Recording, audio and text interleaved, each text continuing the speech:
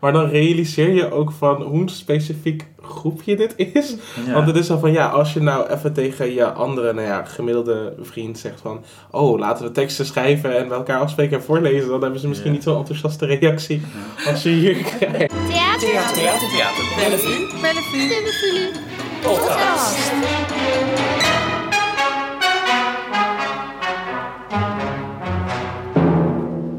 Hallo. Dit is een nieuwe aflevering van Voor het Applaus, de podcast van Theater Bellevue, waarin we praten met makers die bij ons in het theater te zien zijn. Ik ben Tom Helmer en we gaan aan de laatste aflevering van het seizoen beginnen. En dat wordt een hele bijzondere, want we zitten hier met 5 gasten om tafel. En ik ga ze even één voor één langs. Links van mij zit Nico Tilly, hoofdeducatie Theater Bellevue. Sanne Schumacher, toneelschrijver. En dan jong talent Marit Koops, Giuliano Willems en Lara Troutwijn. Hallo, wij zitten hier omdat we het gaan hebben over junior schrijvers. Dat is een project van Nico en daar is gisteren een mooi einde aan gedraaid van het afgelopen seizoen. Jongens, nogmaals, welkom. Dankjewel. Nico, kun jij vertellen over junior schrijvers? Junior schrijvers is een schrijverswerkplaats, of eigenlijk voor jonge talenten.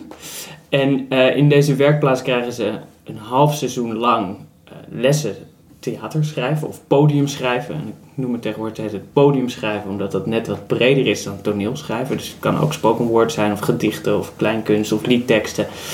En ze krijgen een half jaar lang lessen, masterclasses en ze bezoeken samen voorstellingen. En dat eindigt in eindteksten rondom 1 thema. En die hebben zijn gisteren gepresenteerd hier in Bellevue. Giuliano, kun jij vertellen wat er gisteren gebeurde in Klein Bellevue? Nou, enkele van onze teksten die werden gepresenteerd, die hebben we geschreven door dit hele traject. En het was echt een hele magische experience, omdat we natuurlijk zelf geen weet hadden van hoe het zou worden geacteerd. En het was zo gevarieerd, want sommige mensen hadden dialogen en anderen hadden monologen. En het was echt heel bijzonder om je eigen werk gepresenteerd te zien. Ja. Lara, kun jij daar wat over vertellen? Kun je dat nader invullen? Hoe was het voor jou om je eigen werk te zien? Heel leuk. Heel grappig ook wel. En ik merkte ook wel dat ik de tekst... Soms moest ik lachen om wat de acteurs deden. En toen dacht ik zit te lachen om mijn eigen tekst. Dat kan natuurlijk eigenlijk niet. Maar dat vond ik wel een hele leuke ervaring. Omdat toch op een gegeven moment is het toch weer iets... Ja, waarom zou je niet kunnen lachen om je eigen teksten? Wat dacht je? Ja, omdat het toch iets is van... Het is toch iets wat je zelf gemaakt hebt. Het voelt toch alsof je op je eigen schouder aan het kloppen bent.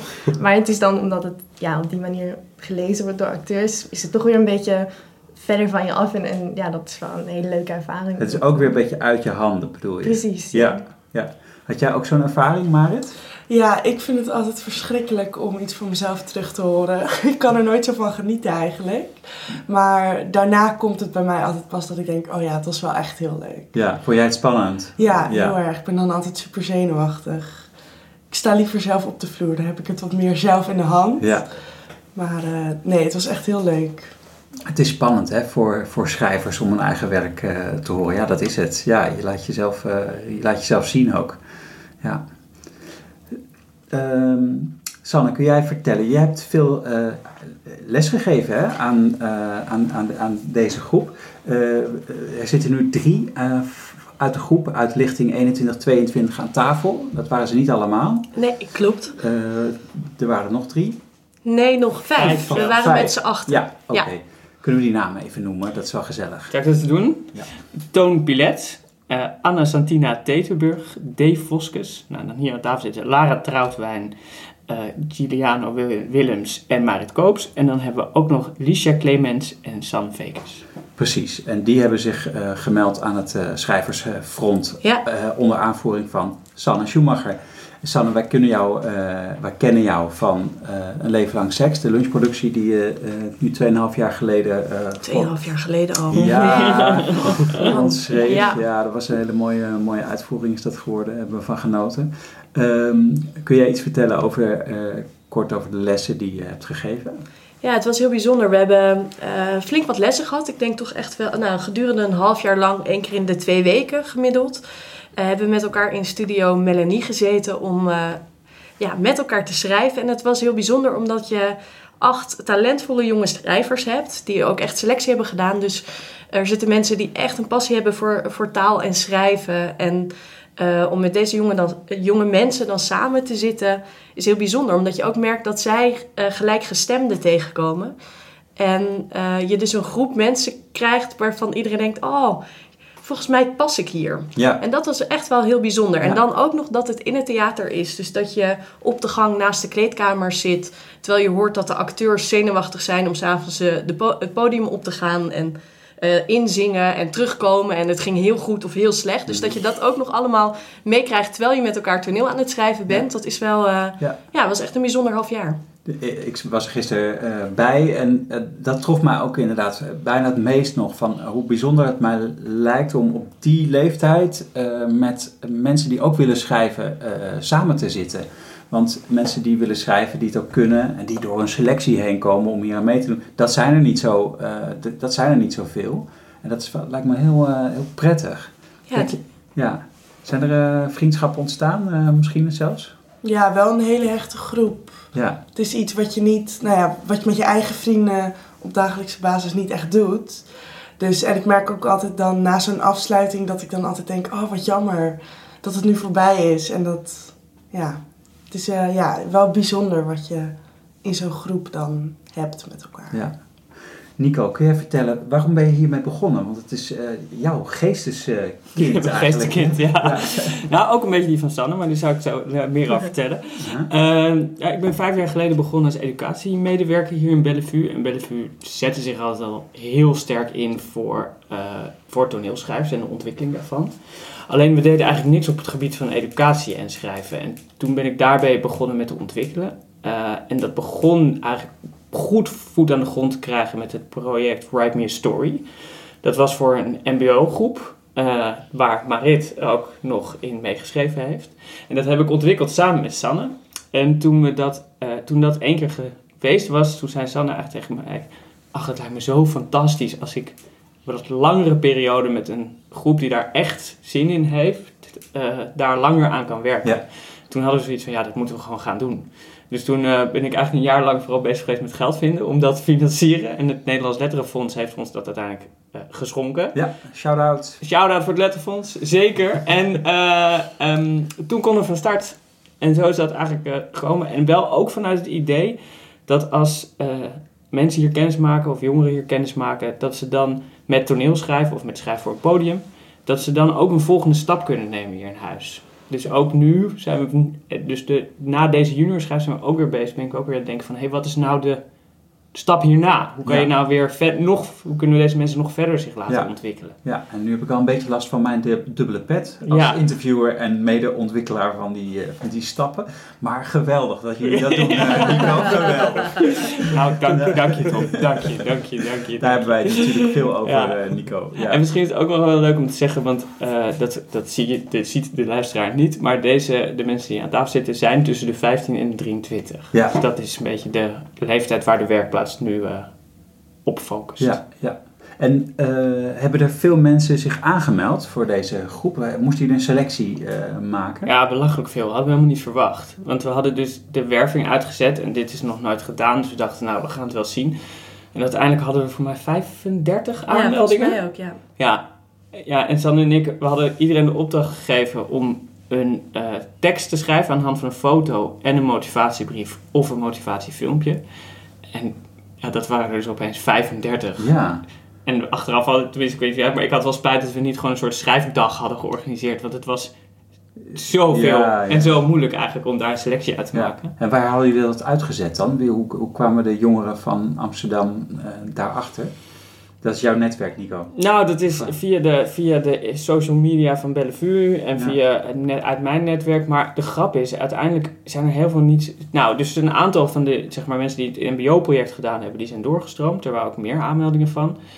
Maar ook echt uit heel het land. En ik kreeg ook aanmelding van een meisje wat in Maastricht de regieopleiding doet. Dus, dus het was heel... En in the end, volgens mij, komt er maar uit deze schrijversgroep, toch? Maar dan moet jullie even zeggen, komt er maar 1 iemand echt uit Amsterdam. 2. Ja. Ja, 2. Ja. Maar voor de rest 6 uit eigenlijk regio, toch? Uit Hoofddorp, Holy-Sloot, het hele regio eigenlijk. Apkoude, Langeraar, zeg ik het goed? Ja. Wat? Langeraar? Langeraar. Langeraar, dat is ook een gemeente in het plaatsje? Wat? Het ligt in gemeente Nieuwkoop. Dat is dicht bij Alphen aan de Rijn. Oh ja. Zuid-Holland dus. Ja. Nou, wat leuk, wat een succes, wat een fijne energie. Dat was het gisteren ook in Klein Bellevue. Dat was echt een hele fijne zondagmiddag. Waarbij we eerst geluisterd hebben naar jullie. Jullie zaten op het podium. Jullie werden geïnterviewd door Nico. Iedereen mocht wat zeggen over de teksten van een ander. Die mochten elkaar een beetje zo typeren.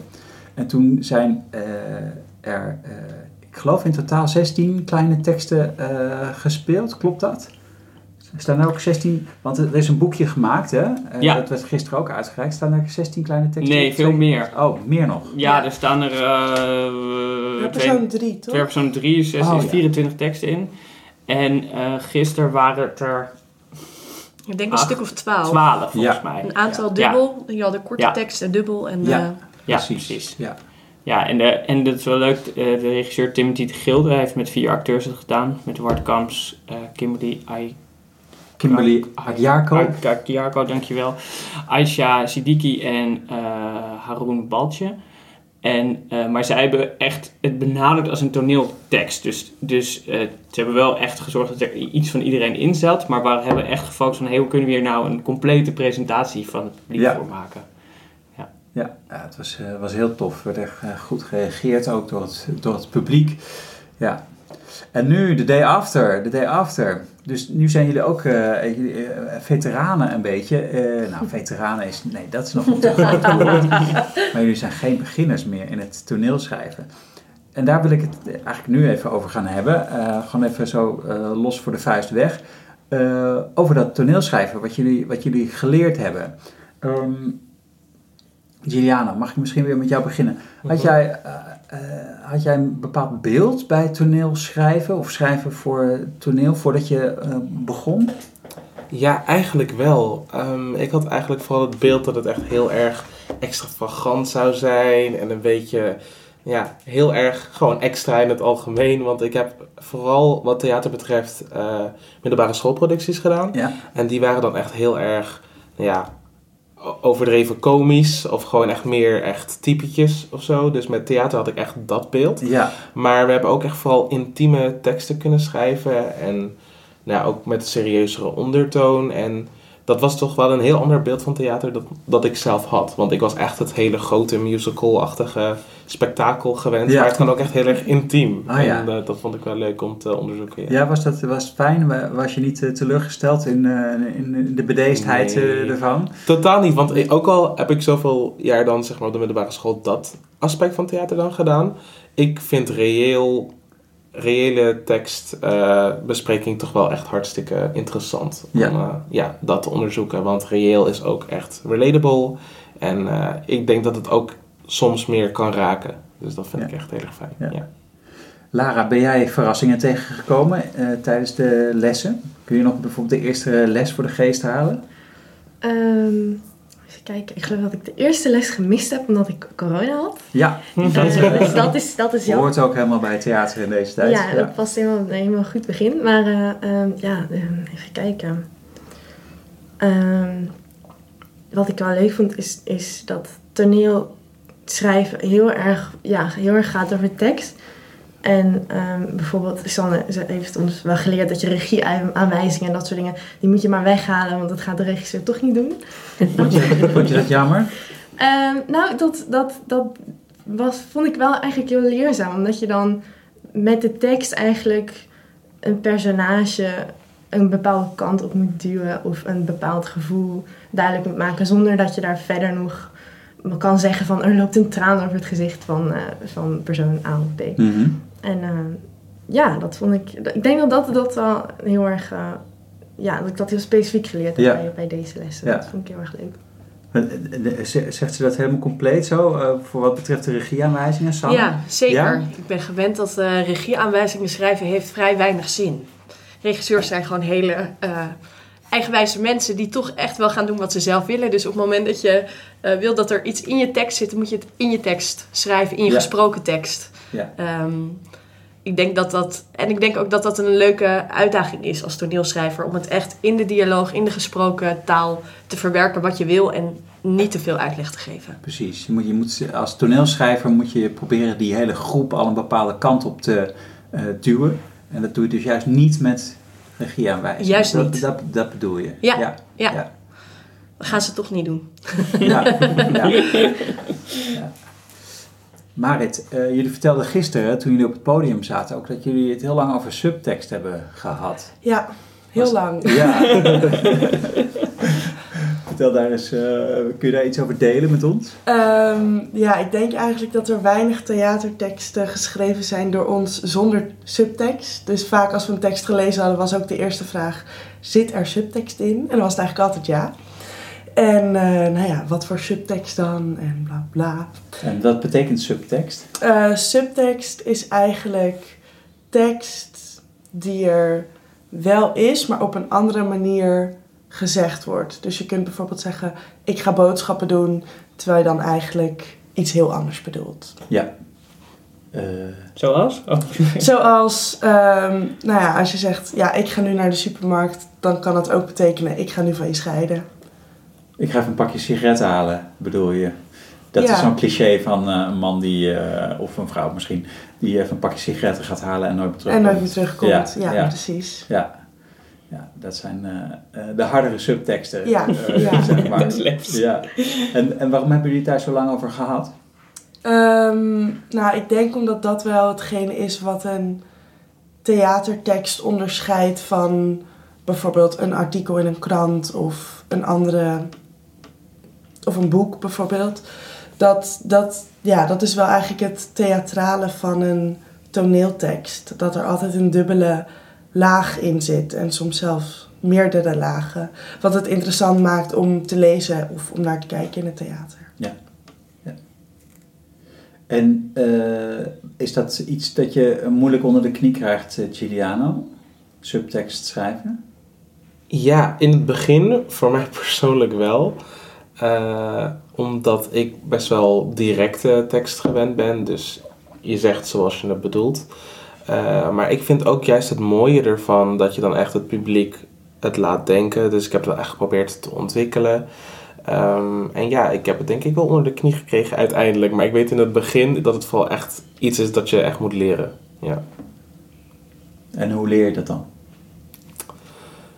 Ja, heel erg. Het is niet zo makkelijk om te leren, maar het geluk dat erbij komt is dat je dan in onze situatie in een grote groep zit, waar je echt van elkaar feedback meteen krijgt. Dus dan had ik echt teksten en die waren dan misschien net iets te direct en dan kon iemand nog zeggen van dat je misschien op zo'n manier kunnen veranderen of eruit kunnen laten. En dat is dan wat meer intuïtief voor de luisteraar. Dus ja, je hebt echt zeker wat aan elkaar. En ik denk echt dat we, omdat we zulke goede feedback aan elkaar hebben gegeven, dat dat ook echt helpt met je skillset verbeteren. Ja. Sanne, wat herinner jij je van afgelopen jaar? Dat je die groep, die heb je gezien, je hebt ze zien ontwikkelen. Was subtekst bijvoorbeeld, was dat een groot topic? Ja, zeker. Ja, dat was een groot onderwerp ook omdat bij toneeltekst is het fijn als het speelbaar is. Dus dat er nog iets anders gespeeld kan worden dan wat er gezegd wordt. Dat merkte je gisteren ook tijdens de presentatie. Dat in de scènes waar dat heel erg aan de hand was, dat gewoon heel lekker werkt. Dat je voelt dat er gelachen wordt of dat het raakt. Juist doordat die dubbelheid erin zit. En ik heb heel erg gemerkt het afgelopen half jaar dat ik vond het heel erg tof dat je gedurende de lessenreeks de juniorschrijvers gewoon veel scherper werden. Dus waar je in het begin iets probeert aan te kaarten over subtekst, hebben ze halverwege de lessenreeks dat ze elkaar erop gaan wijzen. Nou, dat vind ik echt, er werd gewoon steeds scherper gelezen, steeds beter geanalyseerd. Dat maakt mij wel trots. Ja, dat snap ik. Wat waren nog meer thema's die ze hebben willen leren of technieken? Of? Nou, we hebben het gehad over spreektaal natuurlijk, maar ook over een soort taalkeuzes. Ja. Dus of je extremere keuzes in je taal kan maken. We hebben volgens mij zelfs teksten geschreven met bijvoorbeeld dat een personage heel erg van S-klanken hield of maar in 1 lettergreep sprak. Ja. Daar hebben we nog mee geëxperimenteerd.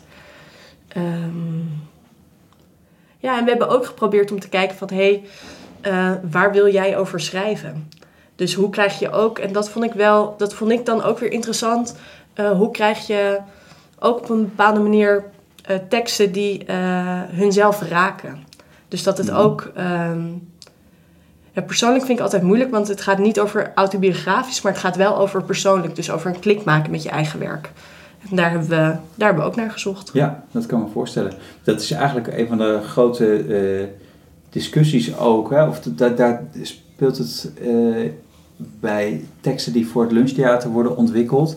Dan merk je toch altijd dat eerst krijg je een versie en dat is een versie van het idee waar we ja op hebben gezegd met elkaar. Van laten we dat gaan doen. En dan heel vaak is het zo dat de derde, als het nog niet goed is in het begin, dan wordt het pas goed op het moment dat mensen zichzelf in het midden plaatsen. Dat het echt over hen gaat ook. Dat ze het ook spannend beginnen te vinden om daarover te schrijven. Omdat het hen zo aangaat. Ja, maar ik vind dat wel altijd een spannend gebied. Want het wordt heel snel verward met een soort autobiografisch. En dat is volgens mij niet wat het is. Dus het gaat wel over... zeker als toneelschrijver laat je jezelf zien door andere personages. Maar je laat wel iets van jezelf zien. Zonder dat dat letterlijk jezelf is. Snap je wat ik bedoel? Ja. En dat vind ik wel een spannend gebied. Want het gaat mij ook niet om dat autobiografische. Maar wel om die persoonlijke klik met het materiaal. Ja. En daarnaar zoeken met elkaar vond ik ook wel misschien heel interessant. Wat ik wel mooi vond. Gisteravond deed jij een schrijfopdracht met het publiek. Dus we moesten een lijstje maken van... als soort bron van inspiratie over angst. Maar jouw formulering was namelijk daarin heel precies. Dus het was niet maak een lijstje waar jij bang voor bent. Maar maak een lijstje met dingen waar je bang voor zou kunnen zijn. Ja. En toen moesten we allemaal op een kaartje, die lagen onder onze stoel, moesten we 10 van die angsten opschrijven. Precies, ja. Maar doordat je die formulering zo precies deed, dus niet waar ben je bang voor, maar waar kan je bang voor zijn, kwamen we met mensen met dingen waar ze wel echt een persoonlijke klik mee hadden, maar waar ze niet per se, zoals ze zeiden, je zou bang kunnen zijn voor de dood, betekent niet dat ze net een sterfgeval in hun familie hadden gehad. Nee. Dus dat vond ik een hele mooie... Volgens mij gaat inderdaad, waar je eigen fantasie bijvoorbeeld naartoe gaat, is dat ook heel persoonlijk. Ja, precies.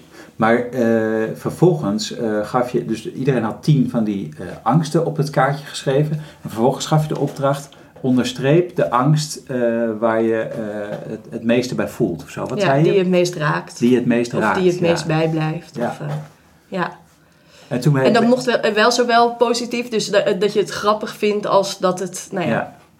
En toen heb jij een rondje gemaakt in de zaal van... wat viel jij toen op? Wat voor een angsten werd er zo al gezegd?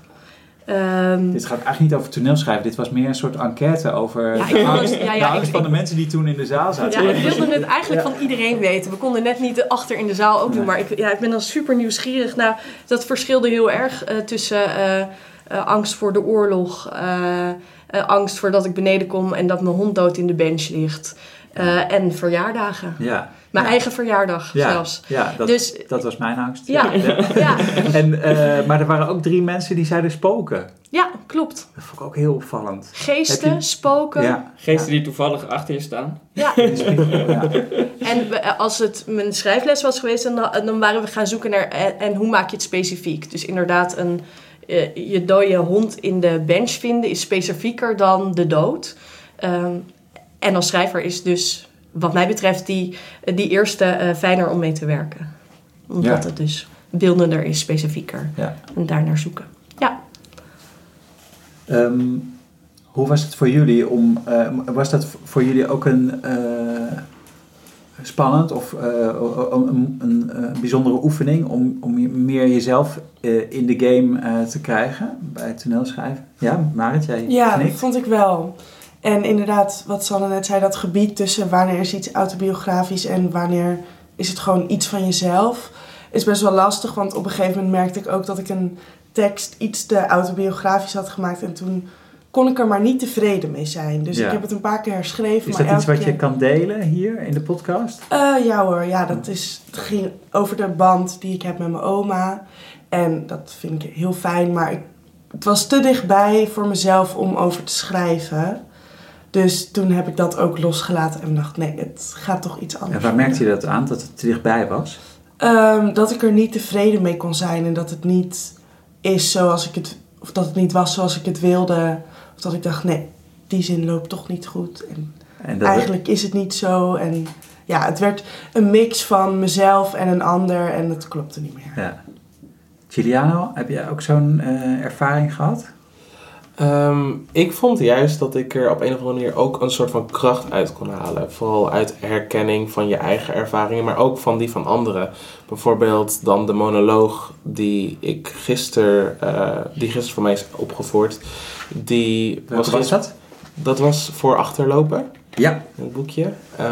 En dat was dan geïnspireerd door mij, maar ook gewoon door mensen in mijn omgeving met wie ik erover heb kunnen praten over hoe stressvol het is in je mid-20s, van dat de tijd begint te tikken als het ware en in de maatschappij moet je een bepaalde mijlpalen hebben gehaald. Ja. En je hebt dat, die monoloog, dat is een soort metafoor, dat gebruik je bijna een hardloopwedstrijd. Ja. Die verschijnt aan de start, dat is het begin van de monoloog en eigenlijk zie je al direct dat je op achterstand staat, omdat mensen gewoon harder lopen dan jij. Ja. Dus je kijkt tegen ruggen aan. Precies. Dat is de metafoor die je hebt gemaakt. Ja. Klopt. En dan de mensen aan de sidelines die naar je kijken. En dat je dan voelt eigenlijk, want het is vanuit het perspectief van degene die de marathon loopt, dat ze allemaal op je neerkijken en gewoon judgen, dat je niet kan bijhouden met de rest.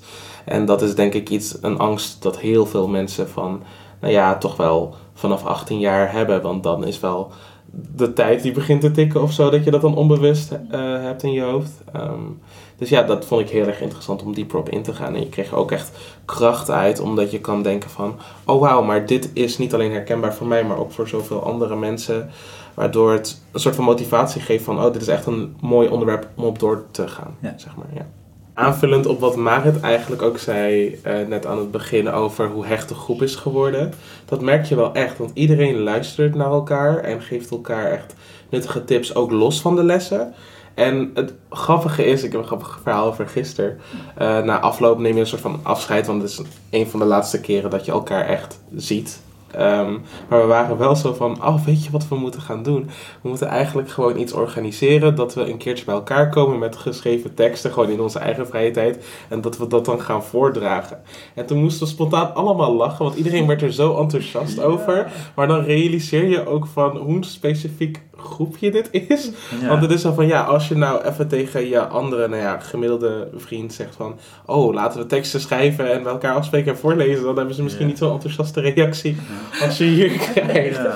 Dus het is echt een heel erg mooi traject, ook gewoon om mensen te ontmoeten die eigenlijk op dezelfde golflengte zitten wat schrijven betreft. En je voelt ook echt dat je passie wordt gehoord en je deelt het met anderen, dus dat is echt extra mooi aan dit hele project geweest. Fijn. Nou, het is jullie. Ik vond ook een van de hoogtepunten dat jullie zo tijdens richting het einde van de lessenreeks met een groepje schrijvers naar de film waren gegaan. Ja. Dat jullie daarna in de les kwamen en zeiden, we hebben met elkaar afgesproken en we zijn naar de film geweest. En je kan toch het beste films kijken met schrijvers. Want dat is gewoon het allerleukste, want dan heb je echt andere gesprekken. Ja. En dan, ben ik gewoon knettertrots. Ja. Omdat ik denk, dan gaan jullie gewoon met elkaar afspreken. En dat doen, dat vind ik echt superleuk. Leuk. Lara, wat ga jij meenemen uit dit jaar, denk je? Wat gaat het voor jou verder betekenen? Ik vond het heel erg leuk om met z'n allen in een groep te schrijven. Dus ik heb heel veel geleerd van ook het lezen van teksten van iedereen. En van de feedback die ik zelf kreeg op mijn eigen werk. Dus ik denk dat ik daar wel heel veel van heb meegenomen. Ga je denk je nog een keer zo'n groep opzoeken? Het lijkt me heel erg leuk. Ja, zeker.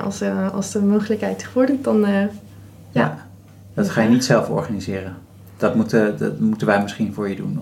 Als jullie het willen doen. Je gaat of je gaat misschien bij de schrijversvakschool ga je les nemen. Ja, want ik studeer Engels nu. En ik na de zomer ga ik in Engeland een jaar studeren. En ze geven daar natuurlijk op de universiteiten ook creatief schrijven. Gewoon als vak. Ja. Dus dat is heel erg leuk, dat ga ik daar te doen. gek, ja. Dat is niet specifiek toneelschrijven, maar hopelijk lijkt het een beetje op wat ik het afgelopen half jaar hier heb gedaan. Ja. Dus, En hoe is dat voor jullie, Marit en Giuliano? Wat denk je gaat dit iets betekenen voor je leven? Ja, voor mij wel. Ik doe nu een theateropleiding, PAC Plus. En ik wil hierna heel graag door naar de HKU. Ja, dat is een acteeropleiding, hè? Je hebt heel veel opleidingen bij de HKU en ik wil dan Writing for Performance doen. Dus die opleiding heeft Sanne ook gedaan. En ik denk dat ik hier wel heel veel aan heb als ik daar weer auditie ga doen. Dus dat volgend jaar ga je de auditie doen? Ja. Ja, oh wauw. Ja. Ja, je bent ook al heel eind gekomen, dus... Ja. Dit jaar ben ik tot de derde ronde gekomen. Ah, oké. Ja. Oh, super. Dat is de laatste ronde, neem ik aan. Ja. Nou, volgens mij pas je daar... Ik loop daar ook wel eens rond. Volgens mij pas je daar naadloos tussen. Ook wat ik je gisteren zag doen. En, succes daarmee. Ja, dank je. Giuliano? Ik doe eigenlijk een opleiding nu die totaal niks te maken heeft met theater en schrijven. Ik doe communicatiewetenschap. Dus dat is echt iets totaal anders. Maar mijn passie ligt wel echt bij het schrijven. En daarom betekent dit eigenlijk alles voor mij. Want dit is gewoon de enige echte ervaring en leerschool op dit gebied dat ik meekrijg. Ja. Dus alle kennis die ik hierop doe is gewoon mooi meegenomen. En ik wil er ook gewoon echt mee doorgaan. En heb je al ideeën daartoe? Ik heb wel misschien wat ideetjes waar ik aan zou willen meedoeden. Die Nico heeft voorgesteld. Zijn die weer de nieuwe plannen van Nico? Zeker. Nou ja, dat kan ik wel. De intentie is in ieder geval dat volgend jaar samen komt er een jongerenvoorstelling van Meervaart, Jong. En de Meervaart heeft ons gevraagd of de alumni van de junior schrijvers daaraan mee willen schrijven aan die voorstelling. Echt als schrijver. Dus dat is één project. En, dus de hele groep die verandert in een schrijfteam voor een... Wellicht, dat moet nog een beetje uitkristalliseren, maar dat zou tof zijn. En wij hebben in ieder geval het plan, want wij produceren, jij produceert de lunchproducties, waarin eigenlijk ook, zeg maar post-HBO-schrijvers, laat het zo even noemen, of die mensen, gewoon volwassen schrijvers noemen ze even, de kans krijgen om een lunchproductie te schrijven, zoals Sanne. En we willen kijken of alumni junior schrijvers reacties kunnen gaan schrijven op die stukken. Dus dat je dan een kwartier echt een hele boog schrijft. Ja. En dan begeleid wordt ook weer door de schrijver die lunchproductie zelf schrijft. Dat is ook een mooi plan. Ja. Dat zijn de 2 plannen die nu er liggen.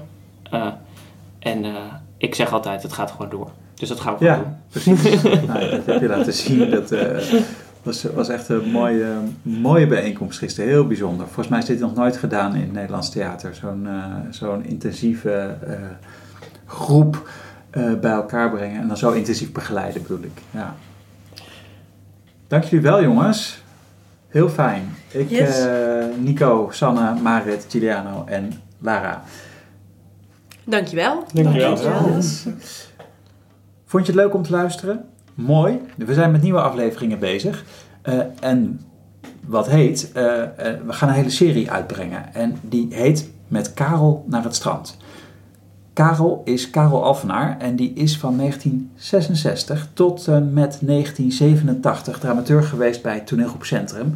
De theatergroep die hier vanaf 1976 in dit gebouw toneel heeft gemaakt. En Karel vertelt in deze serie eigenlijk zijn hele loopbaan bij Centrum. Waarbij hij alle grote ontwikkelingen van die toneelgroep, van dat gezelschap vertelt. Ik heb hem aan de tand mogen voelen samen met Mariana Aparicio. En deze serie die komt ergens in augustus uit. Ik denk rond half augustus, tweede helft augustus. Dus schrik niet als dan niet 1 aflevering oppopt, maar misschien 2 dagen later nog eentje en 2 dagen later nog eentje. Dat is namelijk Met Karel naar het strand. Ik hoop dat je daar ook naar gaat luisteren. En vanaf 1 september ongeveer komen we weer terug met wekelijkse afleveringen van Voor het Applaus. We hebben zin in volgend seizoen. Dag! Theater Bellevue podcast.